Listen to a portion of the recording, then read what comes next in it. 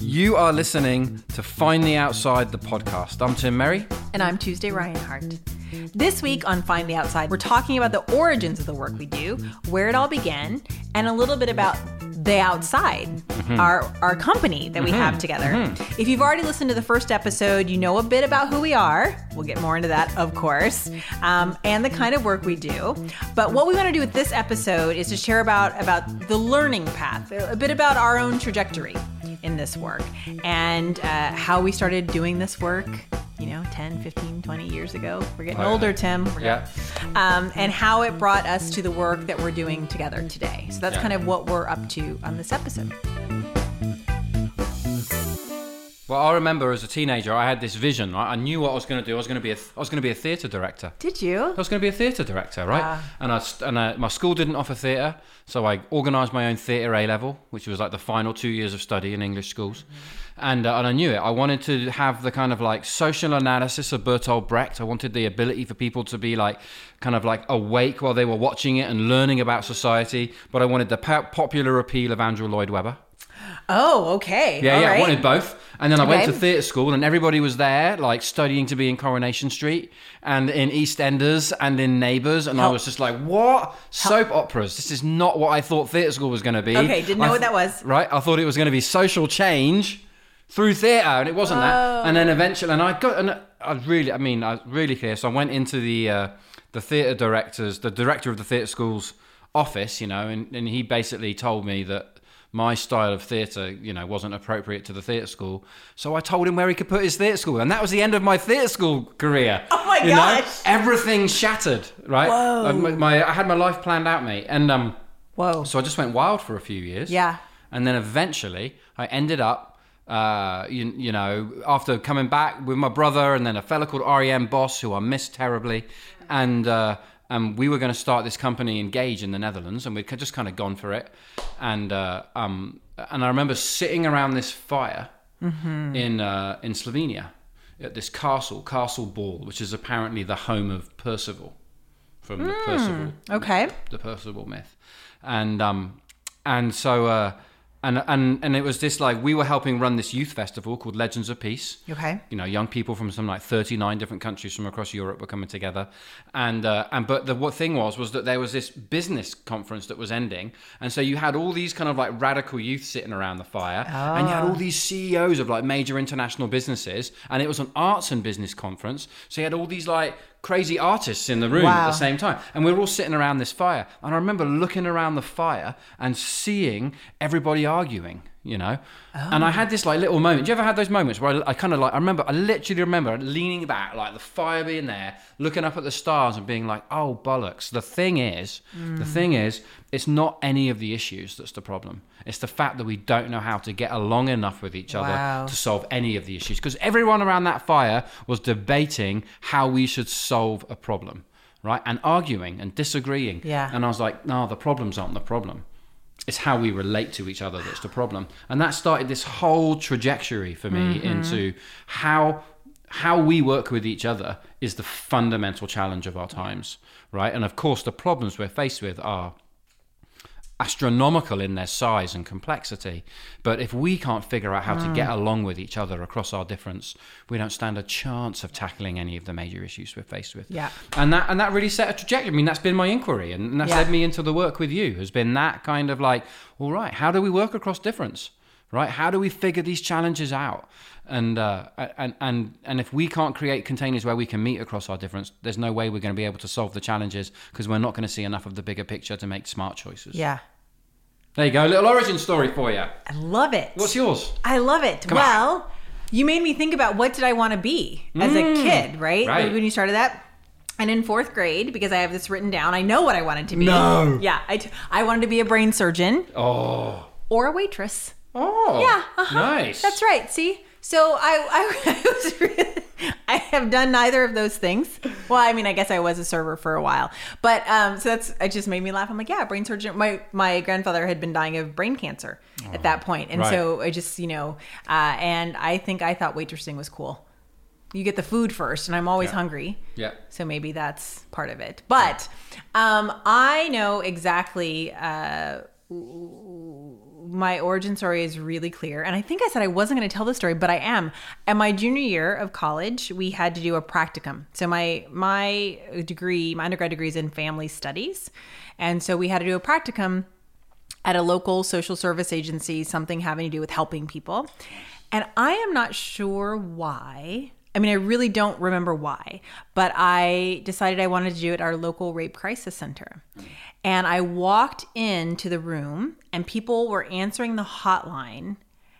And I just remember it felt like coming home. It's so crazy. And people, I think, who aren't in that field don't understand like the sense of love and care and camaraderie you can get in that field.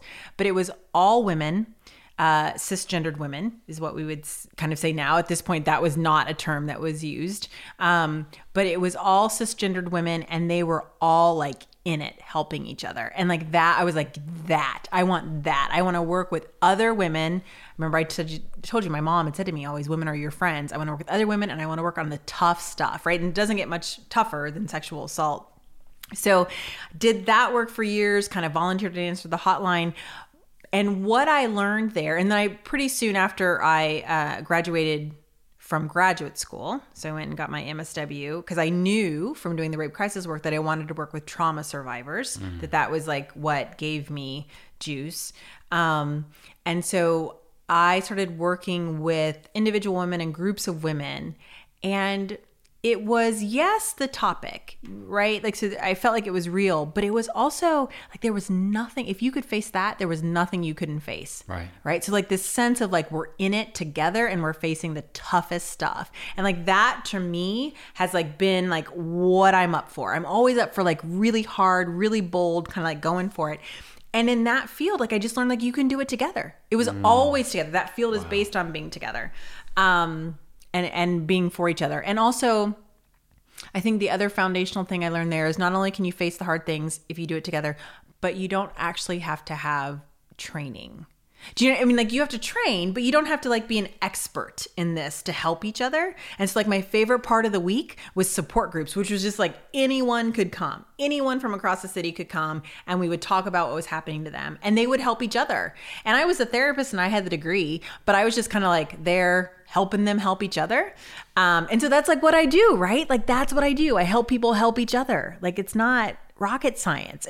But what has carried me through is this belief that we can. Right. And so even in our toughest situations, right? Like when we're in a room and it's hot, number one, I can always go to, well, no one's threatening to kill someone or threatening to kill themselves. So we're fine. You know what I mean? Like that kind of we haven't met that yet in our systems change work. Right. It gives you a baseline. Yeah. And I just fundamentally believe we can do it. And so, but that field is high burnout. It is high stress. The subject does matter, right? Like it does matter. And so, I left that field when I had my son. I mean, he was about 2, I think. I just felt like it was too much to kind of parent and give and then be in this other situation and give. And at that point I was working more in systems change, right? It's like so big scale. And I got an invitation. I was working at Ohio State and I got an invitation to a training you were running. November 2006. Boulder, Colorado. Gold River. Gold Lake. Gold Lake. That's right. That's right. Outdoor jacuzzis. Wasn't there outdoor? Hot springs, yeah. Outdoor hot springs. Yeah. No, not jacuzzi, hot springs. Yeah. I mean, at some point I'll tell the naked story there. Come on. This particular art of Okay. But it's my art of hosting origin story. That is quite a taster for another art of hosting, for another podcast, isn't it? I'll tell the naked story later. Exactly. Tell the naked story later. Not this time. Yeah. But I went and I liked it. Right? Like, and so part of the reason I went was because I was convening people, right? Yeah. And so this was a training about how you convene people, get them in conversation. It was in Boulder. I love the mountains. So I kind of just went because my boss was like, do you want to go? And I was like, meh, sure. That sounds great. It's an international team. I thought that was appealing, right? So I kind of went and I felt good about going. But I would say, meh. Yeah, the last day, I don't know if you remember this, the very last day, I was like, this is a nice picture you're painting, but I don't really see how to insert myself into it. So thanks very much. Kind of like, thank you for the training and I'm done. See you later. It's so funny to me. It's like, I remember the very first thing that you said to me directly. You were mocking me a little bit, but that's all right. That's good. That's our friendship. But Wait, what? you totally did. Did I? You did. What did I do? Well, number one, you had us doing a blind walk exercise. Yeah. Remember this? Yeah. And the person I was walking with, this is probably more than we have. Anyway, the person I was walking with had me hug a tree. And I was like, I just literally hugged a tree. And but I'd had some insight, like some epiphany. It was big. And you're like, well, let's just go home then. Done now. I'm sure that's exactly what you said. And anyway, so I left that training just being like, meh. I like these people and they're fine, but I wasn't overly impressed. Yeah. But what was impressive is I had said, I'm not sure how to insert myself into this picture. And Toka, who's one of both of our mentors. Yeah, big and time. certainly, and I know he probably doesn't love this language, but one of the founding folks of our community, The Art of Hosting, was kind of like, okay, come work with me. Yeah. Right. And like the very next week he was in my town and we did 2 large events together. Yeah. And so he just was kind of like, great. He heard it as an invitation, not a challenge. Right. Which is something about the generosity of this community. Yeah. Right. And so that was like that was a thing. It was like, oh, I said this thing and they picked me up. And then that's how I kind of got into this field. And so then I was working in systems change at a university and doing participation, and then kind of like those 2 things started coming together. Projects started getting bigger and bigger. And then you invited me into work within 6 months. Yeah, I did, yeah. We started working on food systems work in the US, and I was really unclear how I could be, just to be frank, I was unclear how I could be useful because I wasn't in this field all that much, right? I mean, I had facilitated and things like that, but that was a place where having an analysis, a social justice analysis, was invaluable to that team. Like, we had to have it on our team. Absolutely. And so then we just kind of like started working together. And you're already a practitioner. Do you know what I mean? Like, when you talk about like the way that you were what did you call their monthly groups? The support groups. The way you were working with the support groups. Yeah. You're basically describing the fundamental principle of the art of hosting, which is creating the conditions for people to come together and advance their own problems. Find ways forward. Like, that's the root of the work, or it still is the root of work. It still is. I mean, it's just moved from working with small groups of people to now working with very large distributed complex systems. That's right. But the fundamental belief guiding it is still, how do we create the conditions for people to come together and figure it out themselves? Like that's right. At the basis of it all, we're process consultants. That's right. Right. We build a process for people that creates the conditions for them, hopefully to rise to the opportunity as their best selves, meet each other there, and begin to move forward through it. And sometimes not their best selves. Well, look. I mean, I hope our processes ask for their best selves. Yeah. And sometimes people rise to it and sometimes they don't. Yeah. And I think that for me is one of the differences. And I want to ask you, like, one of the things we're going to talk about is like, so we met, like, so my daughter is 10. I wouldn't even have been pregnant with her yet. So it would have been 2006, right? So that's 12 years ago, 11 and a half years ago. Yeah. So what was the work you were doing 11 and a half years ago? Oh my goodness. Mm-hmm. Well, I was in the middle of starting the youth centre down in Yarmouth. Ah, okay. Right. So we'd got there and we had realised there was actually no services for young people. So we'd started running these youth programs, and then the big thing that had come back was we don't even have anywhere to go do nothing. So we ended up starting this drop-in youth centre. So we were in the middle of Split Rock Learning Centre, starting that up.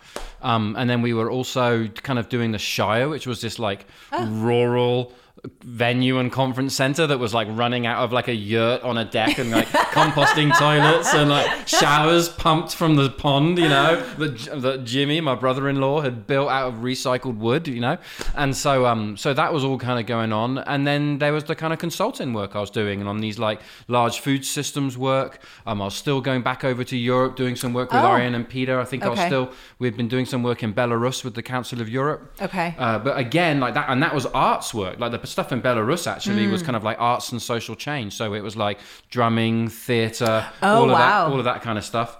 And then had just started doing work in the local community. So I was doing some work with Nakheel Home for Special Care, which is what's the right word there? Continuing care home. right? Okay. And so I just started with first. I think I just about that period landed the first job in Nova Scotia that was more than like turning up and running a 2-hour gig, you know. Yeah. And so that was really exciting too. They've actually I'm going to go back and work with them this fall.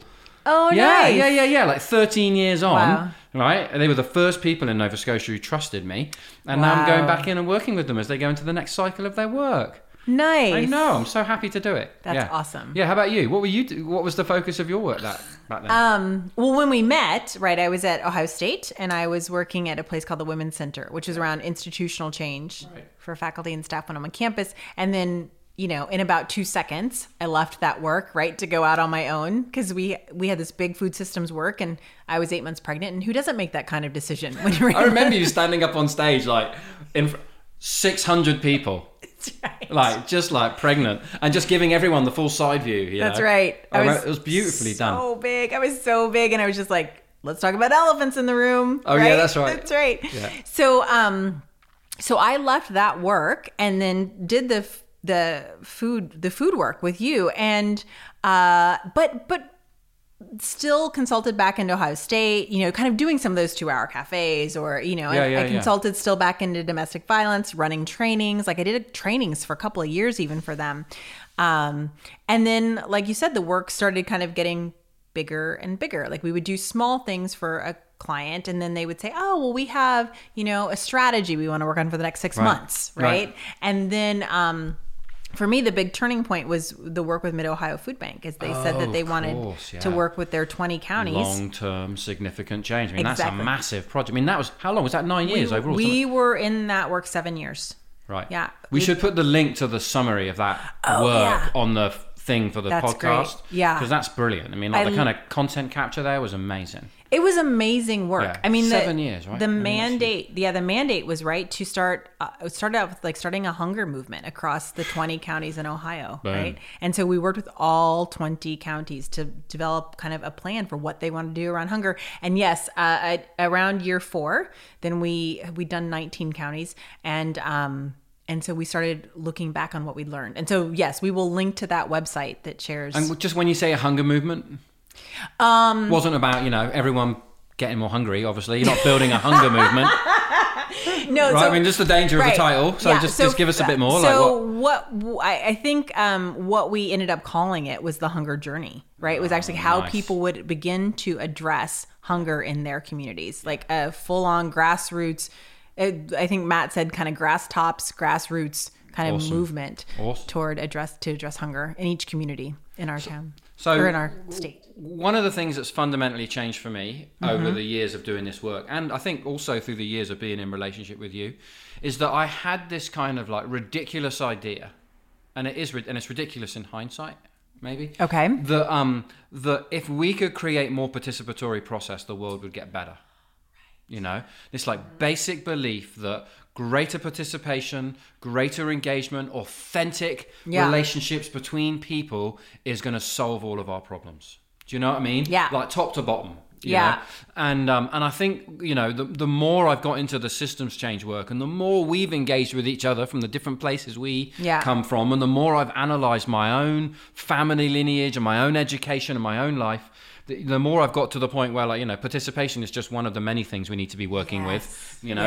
But I think that's one of the major things that's changed for me over the years is I've moved from being this kind of like disciple of participatory process to now being someone who is combining participatory process with highly strategic interventions into systems, one-to-one conversations, chess games with multiple players. Do you know what I mean? Like it's like the work has really changed from this kind of like open, transparent, let's get everybody in and we'll figure it out, to that being one of the ways we move the work. And then also figuring out how do we actually navigate the hierarchy of power and wealth that's at play here in such a way that will create the conditions for the work to be more participatory.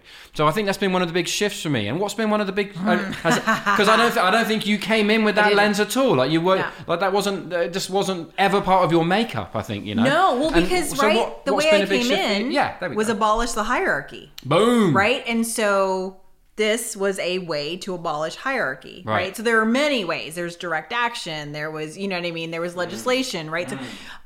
So I think that how I've changed or what's moved for me. Well, two things. One is that I don't see hierarchy as the enemy all of the time. Right? Like I actually think it's another structure we can work with and work for and figure out how to work with it. But I think I came into this work feeling a bit disillusioned with activism and the orthodoxy and the dogma of activism. Right. Wow. And so I was like, okay, so that doesn't work for me. And then kind of got disillusioned with the orthodoxy and dogma of participation. What do you mean? I don't know what you're talking about. Orthodoxy. How can you participate if there's orthodoxy and dogma Tuesday? What are you saying? I know. Easy, Tiger. Right. I know. We have our own things. We think we say things like self-organization. We say things like community is the answer to every problem. You know what I mean? Like, and absolutely. While I believe those things are true, they have limitations. No. And so for me, I think the learning has been, no matter how attractive an answer is, like, it is insufficient. And so that's what it's always insufficient. Always. And so that's why I'm very much like, we have a friend, Tennyson Wolf, who says there are 76 right ways. Yeah. And like, that's my mantra, right? Yeah. 76 right ways. So like participation, yes. One-to-one strategy, yes. Direct action, yes. Like all of those things for me, like all those things pushing us in a direction is what's going to make systems change. I love that. We have our piece, right? Which I think is highly strategic and highly pragmatic. I would never say it is the way to make systems change, right? But I think it's an important way. Right. I think it's bringing something important to the table. And so what's really shifted for me is like some hunger or sense that I will find the way. Yeah. And instead my work is now like, okay, what are all the ways and how can we move them in a direction? Right. And so that's a big shift. And I think also just like my inherent dislike, distrust, orientation toward abolishing the hierarchy has probably softened. I'm not going to say it's not still alive in me, but it's definitely softened and I want to work with it. Yeah, definitely. So, yeah, we have called our company The Outside. We have. For a reason, right? And part of it is this sense that actually people often say to us, we're bringing somebody in from the outside. So when you're saying we've got a unique perspective into the work, I think we do. And I think, what we're clearly saying is we're not coming in with the solution for you. Right. You can't hire us and we're going to give you your 12 steps to like systems awesomeness. That's not what we do. We don't have that available to us. In fact, our food is here. Our food is here. Back to this week's episode in a moment. Find the Outside, the podcast, is a podcast about systems change, leadership, and equity. Join us for provocative conversation, some good laughs, and hopefully some learning along the way.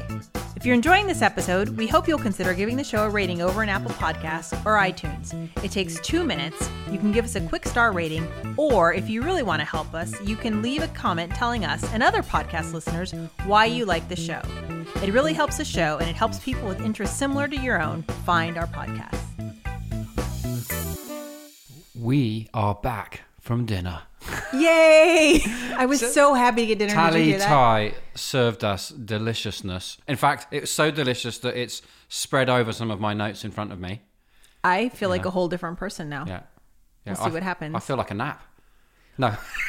That would be good too, but we're not going to. We're going to continue to talk about The Outside and why that name. Right, absolutely. Right. So you were saying that part of the reason we picked it was because people call us in from the outside, and actually they say that to us, right? They do, we like having someone come in from the outside to help us, right? Like sometimes you're so close to a problem, you kind of can't get a clear view. We talked about that a little bit last time.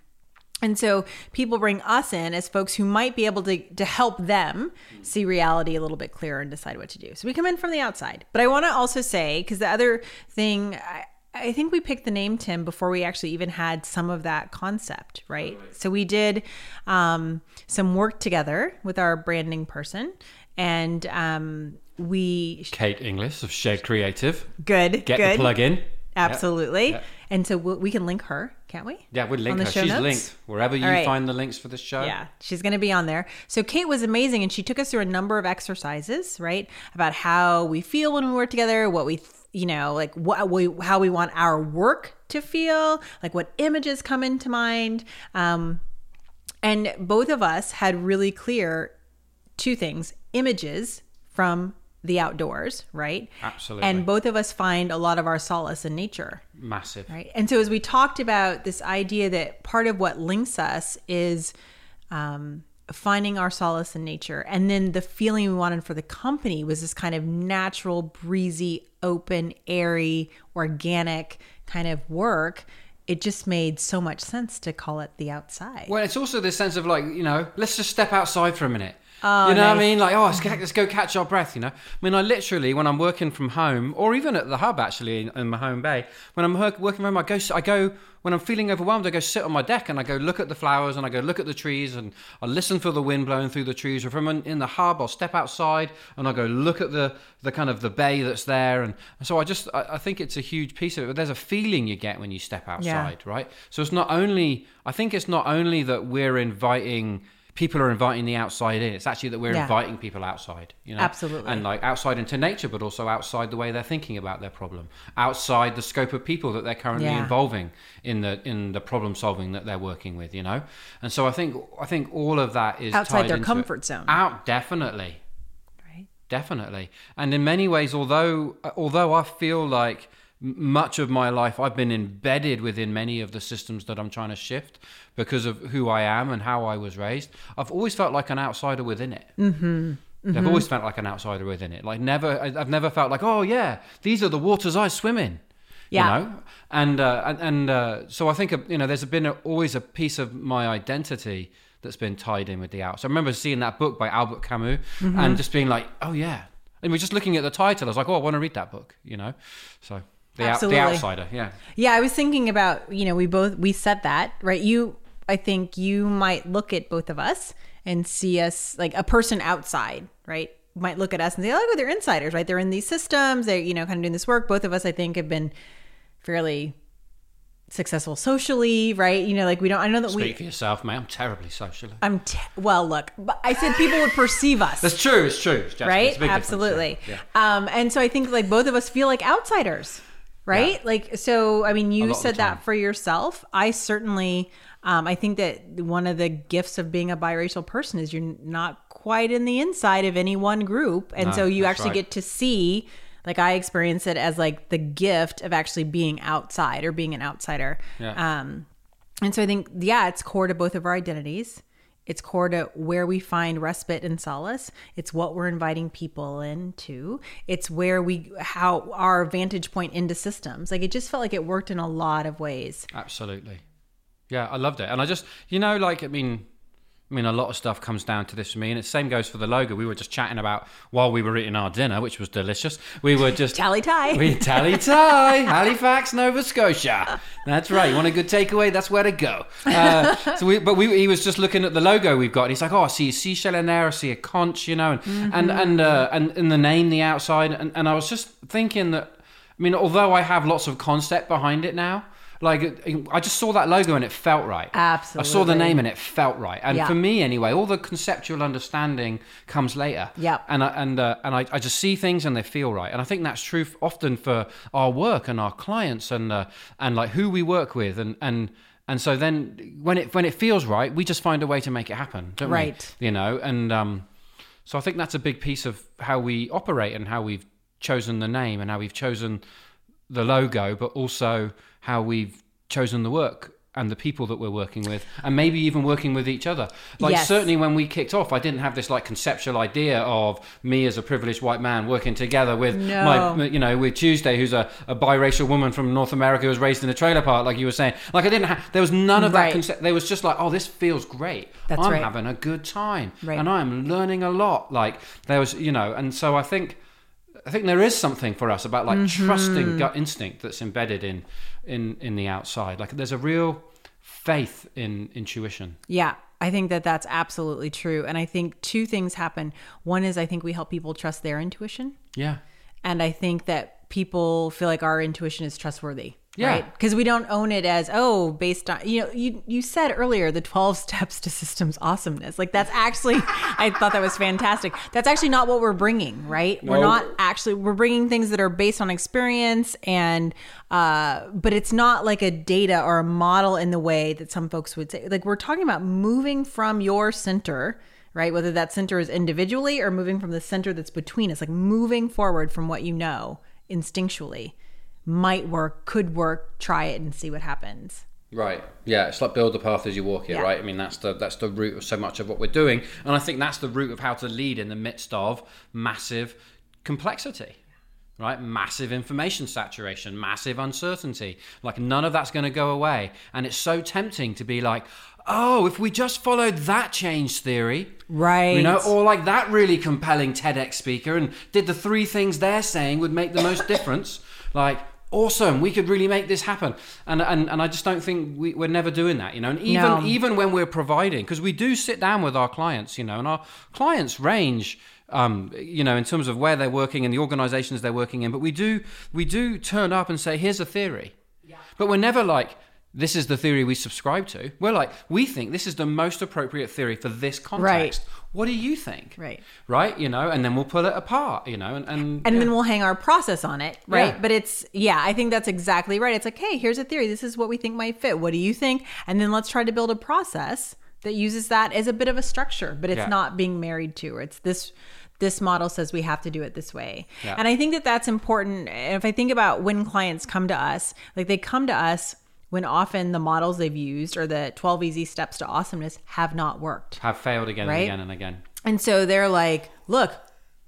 I was just going to say, I wasn't laughing at you. I was just laughing because this thought occurred to me, or they're just sick of getting reports. Yeah. They're sick of like doing the research, identifying the issues, having a report and thinking it's job done. Right. Right? They're actually like, okay, we have to do something. So I thought you were laughing because we've been in after so many folks who have tried the tried and true best practice method. Oh God, best right? practices, And it didn't quite get you to where you think you want to go. So that's where I thought that's what you were laughing at. Okay. But that's exactly, so folks that we're with, right, are facing what everyone's facing, right? Often being asked to do more with less resources in systems that are clearly failing, not getting the outcomes they want, and don't have the sustainability either financial resource wise or human resource wise. So we're in these systems where folks are saying, look, we're not even getting the outcomes and we're not sustainable. And so how do we begin to rethink this whole thing, right? Folks don't typically come to us if they're interested in kind of tweaking or doing something a little bit better, right? They're like, whoa, what do we do now? Yeah, we need fundamental change, right? This isn't about like some incremental tweaking, band-aid solution that's going to solve things. We actually have to deal with a fundamental redesign at not just a structure, but a culture level. And the culture being how we relate to each other to get things done, right? And then how do we shift our structures, begin to rebuild around that? So that's definitely the people we're dealing with. Let's dig a little bit more into like who our clients are, right? And then let's also talk about how we actually make this an earner. Oh, right. People do ask that all the time. They do. They ask it all the time. Like, how do you make a living doing this? But just a little bit more. I think we have a lot of female clients. We have a lot of female clients. Why do you think that is? I've got so many opinions on that. Huh. So I think part of that is the your charming British accent. My charming British accent. It's the way I flutter my eyelids when we do a pitch Tuesday, Reinhardt. That's why we get the jobs, isn't it? It's a little bit of grey in my beard, just on my chin. That's it. Yeah. It's real, people. It's real. It's not salt and pepper dye. It's real. Okay.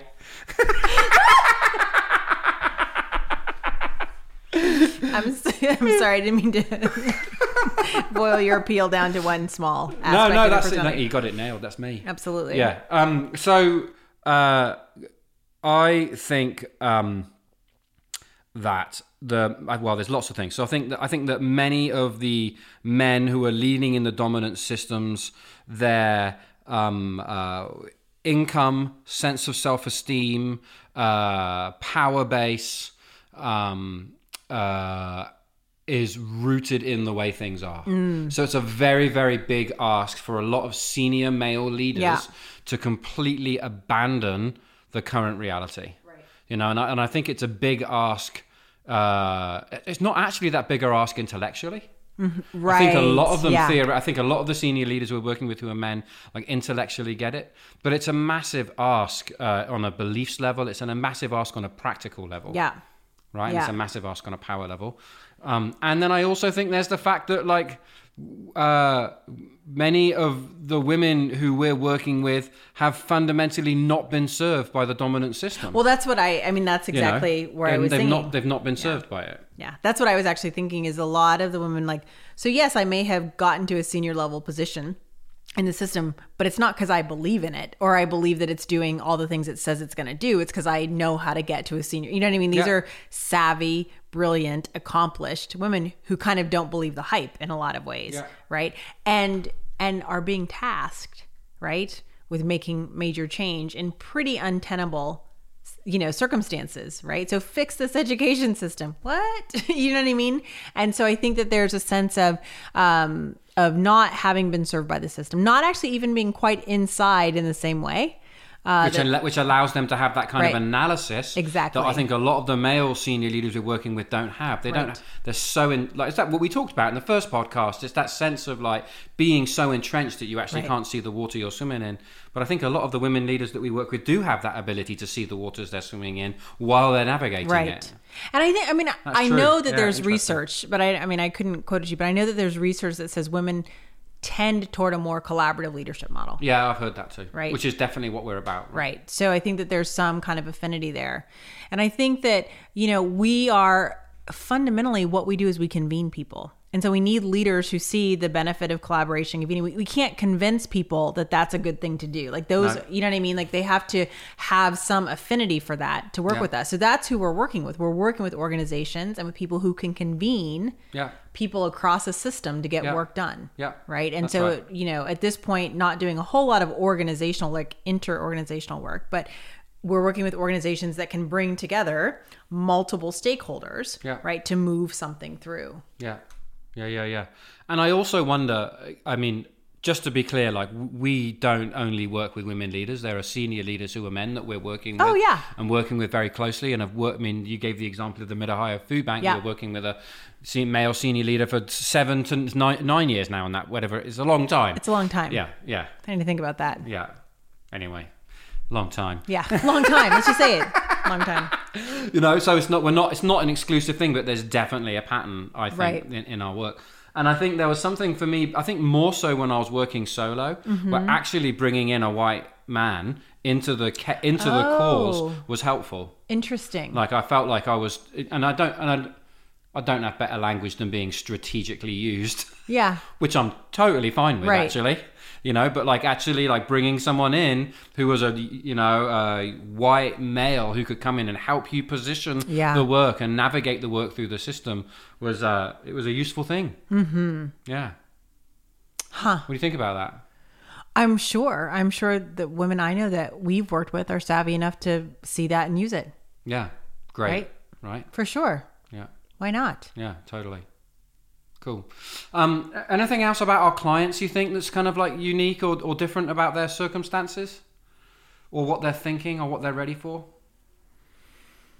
We've already talked about they've tried things, right? They've tried and they're usually up against some kind of mandate for change, feels like. Not something's always, rolling in, but right? like something is happening that kind of says, like, we have to make some kind of shift. So whether it's either circumstance, legislation, right? Yep, that's right. And often, frankly, we've done smaller bits of work with them, right? Yeah. So they've gotten to know us and trust us. That's really true. Yeah, there's a whole relationship building piece. So there was just a conversation following the Art of Hosting North America's practitioners gathering, and Kamal was talking about that. He was just like pointing out like the amount of relationship building that goes into getting to the point where you're doing the scale of work that we were articulating. And then he asked me, he's like, well, how'd you get there? And I was like, oh, well, it took us 2 years. And he's like, yeah, it took you 2 years of like relationship building and doing this with that group of stakeholders and doing this with another group of stakeholders who won't all talk to each other, and then bringing them together and having a relationship with the senior leaders where they're doing that with you and they see those build results. When you mentioned this, it can take us to 2 years of doing that, what we'll call the kind of foundational phase of our work before we get into the development phase, right? And that foundational phase just builds all of the relationships, builds the credibility, builds the trust between people to the point where they're willing to enter in the process of designing a long-term systems change effort. Right. And so that actually brings us, we talked about it last episode, is to one of our own challenges, one of the questions we're in. Like, so now, right, we know that it can take 18 months, 2 years to build those kind of relationships. So what is the smaller work we take on? Yeah. How do we begin to see, that's smaller work that could lead to big change, rather than that's just smaller work that's going to stay smaller work, right? I mean, like, that's just the question. We don't have infinite time to do everything that comes across our desk. Yeah. So how do we begin to prioritize and actually begin to see, this has the conditions to actually become a bigger project, not for any kind of ego bigger project, but what we do is systems change work. Right. And so we have to follow certain threads. We have to start someplace. And so I still feel like, I wonder if this will. Like, we have a couple things in the hopper now. I'm like, totally could lead to big change. Maybe not. Yeah. Right. So that's just a question. I think if we developed a 12-step checklist, you know what I mean? And then we printed that out, and then we did a few podcasts on it. We'd do one per. Oh, nice. Yeah. We'll make a mint. Oh, I love it. No, I mean, maybe 12 steps to our own awesomeness. Yeah. Right? I think there's, you know how I make that choice? And I know it's going back to where we were earlier. Like, I trust my gut. And every time I've ignored my gut, it's come back and got me. Like, I've absolutely gone through stages where I've taken on major pieces of work, right? Yeah. Because they checked all the boxes. And I've literally made myself checklists of what I think create the conditions for systemic change work, and then taken it on, and it's checked all the lists. But my gut was screaming, no! Yeah. And then it came back and got me. And like, suddenly I'm in the newspapers, or suddenly this senior leader has pulled out and completely thrown the whole project under the bus, or one of the primary stakeholders has risen up, and then suddenly we're dealing in, so I just think that there is a huge piece of like trusting your intuition at those decision making. That's right. Those decision making points. That's part of it. Right. So we're building our discernment and trusting our gut, and still getting it wrong, and still making mistakes all the time. Right. Absolutely. All the time. Yeah. I wouldn't want people to think like we've got it figured out. No. And I mean, there are things that help others. I mean, like, we don't just take any work just because it feels right. No. Right. So like, we do this as a way to pay the bills and sustain our families, and hopefully put some money towards our kids' education. And right. I mean, like, we're doing this as an earner. Yeah. Right. And so what we're trying to do is combine doing something we love that we're half decent at. Yeah. Right. Contributing to the world in a positive way. We're trying to build a society that serves all. Right. And we're trying to generate income and wealth for ourselves and our families. Right. To sustain them through this lifetime, and hopefully help our kids out into the future. Yeah. Right. And so there's like, if we took every single piece of work that felt right. That's right. That's true. It probably wouldn't work out for us. There's a lot of good work. Oh my gosh. There's just no shortage of things to do. Yeah. Right. That's right. So there's an outstanding question there for us about how we make money choose. Well, maybe, but we shouldn't tell people that secret. Yeah, ninja secrets. If you want to know how to make money, you have to pay us $2,000. Exactly. And we'll give you the 12 steps to your awesomeness. Make $1 million at hosting conversations that matter. TNT with dynamite. Oh my gosh. I think we should totally get into how we make money at this gig. But not right now, in a later podcast. Stay with us, join us. More juicy stuff to come. Absolutely. Look, take us into the special thing for this week, the outgo. Okay. The outro of awesomeness. One of the things we want to share every week, right, is something that kind of keeps us sane or keeps us practicing. And so for both Tim and I, there's a sense that poetry is integral. Massive. To what we're doing and how we cope and how we stay in this work and what we bring to clients sometimes. And so I wanted to read this poem. It's by Sarah LaRose, and we will absolutely put a link to it in the show notes. And I think it really fits for today because we talk a lot about our clients not knowing what to do. That's when they come to us. And we don't say, oh, well, sure, we know what to do. We say, we'll figure it out together. Right? We have some expertise. You have some. We'll pull together a group of people and we'll figure it out together. So the poem. The way to find a measure of solace in the place of unknowing, of waiting, on the verge of deep waters, is to remember that we are equipped with the ability to float. Water is our natural state. We had our beginnings in a sacred sea, and so returning to that vast ocean does not have to be scary and unknown. It could be more like going home. I love that one. Thanks, Choose. Yeah. That's it for this episode of Find the Outside, the podcast. Make sure to subscribe to the podcast in Apple Podcasts, Spotify, or wherever you find podcasts. New episodes of the podcast are available every second Tuesday. If you'd like to get in touch with us about something you heard on the show, you can reach us at podcast@findtheoutside.com. And you can find a bunch of links to any of the resources, poems, books, songs we mentioned during the show in the show notes for this episode over at findtheoutside.com/podcast or in the description of the podcast in the podcast app you're listening to us on. And don't forget, we've got a Spotify playlist. If you heard our last week's song or you heard a song today that you like, we have a playlist on Spotify. Just search Find the Outside and you can find a link. Or you can go to findtheoutside.com/podcast. And we might just like randomly add amazing songs to that playlist at any point. So it's definitely worth going back and checking out and following. This episode was edited and produced by the marvelous Mark Coffin at Sound Good Studio. And the theme music for Find the Outside podcast is by Gary, still can't remember his last name. Blake Moore. Awesome. Thank you, Gary.